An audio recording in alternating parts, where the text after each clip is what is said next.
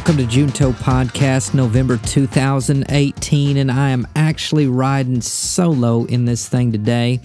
It's just you and me and the conversation that we're going to have, and I'm excited today to kick off the latest series in the Junto set of podcast series, and that is Through This Season. And exactly what does that mean? Well, Through This Season is really very relevant to the actual season that we're in now. And I'm not talking on a spiritual level, I'm talking on a literal, natural level, and that is simply the natural season that we're in, fall heading into winter.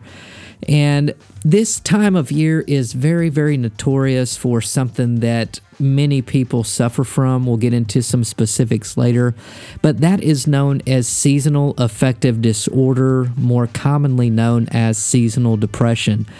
And I always want to do things, I always want to put topics out there that I feel can be very relatable to the common person. Having said that, seasonal affective disorder. Well, if you are like me and you go to the deep medical journals such as Google.com or WebMD, you also are able to find this information. Now, I want to say on the front end, I am certainly not a doctor. I do not claim to be one. These thoughts are from an article published by the Mayo Clinic found on Google.com. But in relation to some of the practical things that I'll share with you later, those are certainly my thoughts. And again, they're not coming from a medical perspective, but certainly a spiritual and holistic one. So what exactly is seasonal affective disorder? Well, according to this article by Mayo Clinic, it says that this is essentially a mood disorder characterized by depression that occurs at the same time every year. Seasonal affective disorder often starts in the fall and may continue into the winter months. Symptoms include fatigue, depression, hopelessness. Now, you might be listening to this podcast because you don't deal with this, and that is fantastic. And now I hope that there are nuggets of encouragement that you can get out of this listening anyway. But some of you are listening to that right now and going, oh my gosh, that's so me. Like, that is totally me. Like, right now, like, it's so me. And I get it. I understand it. And I want to read you some more, okay? So hang in there.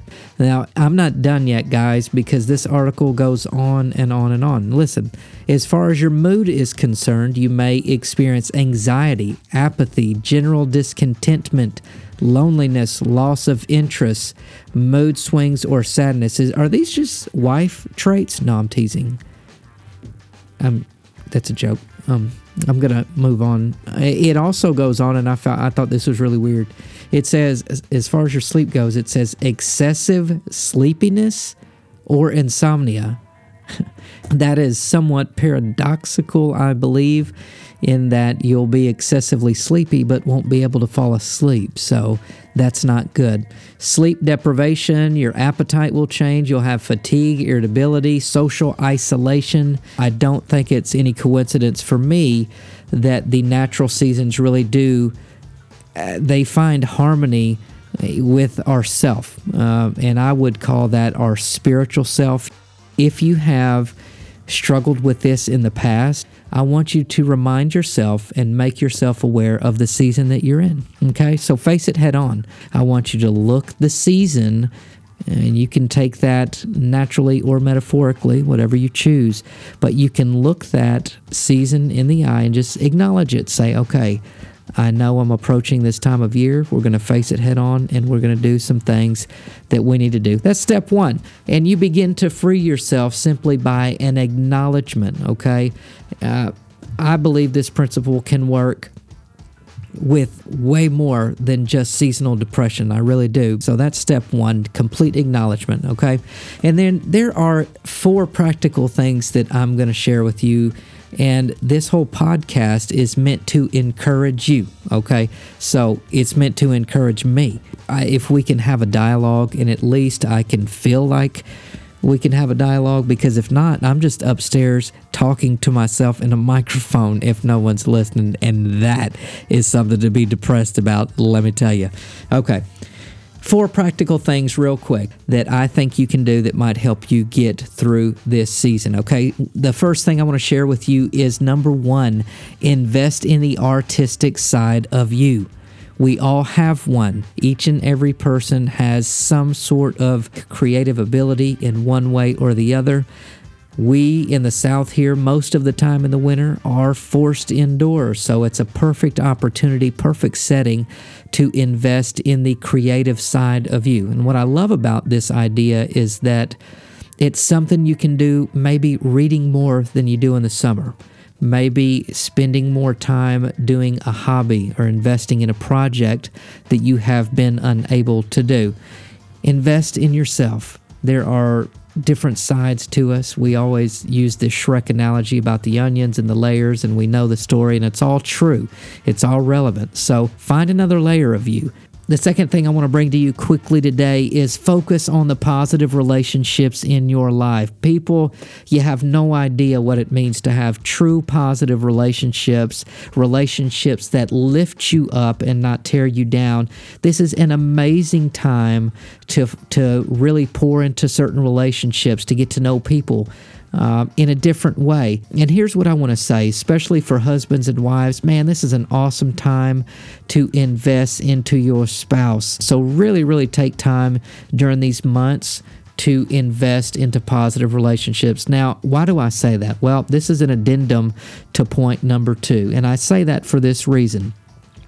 The less time you got to spend thinking about yourself, the better off you're going to be. Listen, depression is one of those things that's very introspective. We get depressed and we're thinking about all of the negative things that are going on in our lives. The less time we can spend focusing on the negative aspects of ourselves, the better off we will be. It is about mental health. A lot of depression, we know depression can get very deep, and I'm not talking about the deep, deep depression, but what I'm talking about when we're feeling just a general sense of depression, many times it's because we're so introspective that we're just thinking about self. When you are focusing on the positive relationships in your life and truly building that, you're spending way less time thinking about what you do and you don't have, thinking about the faults that you have, thinking about the physical things that may be wrong with you, but you're actually gaining more from life, not only by not thinking about those things that would drag you down, but it's also the opportunity to create a bond and really experience life the way it was meant to, and simply that's being in community. And I know points 1 and 2 are going to seem a little bit at odds with each other, because point number 1 says invest in yourself, and then point number 2 is saying, hey, don't think about self, be less self. Well, let me unpack that really quickly. Point number 1 is about a positive investment in your life, okay? And self can go 2 ways. One, we can invest in ourselves, or the other thing we can do about self is tear self down. So there is no conflict with points 1 and 2. Point 1 is simply saying, hey, invest in the positive side of yourself. Point 2, when it's saying be less self-absorbed, is saying, hey, all the negative things, all the things that are making me depressed, all the things that I believe are wrong with me, get those things out. Let's overcome those things with investing in the positive side of who we are, and then also fostering and pouring into positive relationships in our life. So there is no conflict. Point number 3. This is very simple, guys. I told you this was very, very practical stuff. This is not deep medical, digging into medical journals and deep theological books. This is simply very, very basic stuff today. Point number 3 is volunteer. I was told many years ago that the healthiest way to get the things that you want and need are to help someone else get the things that they want and need.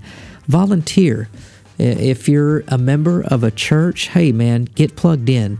If you are members of other organizations who are civic-minded, or maybe it's a charity, maybe it's another organization that you like, hey, get plugged in.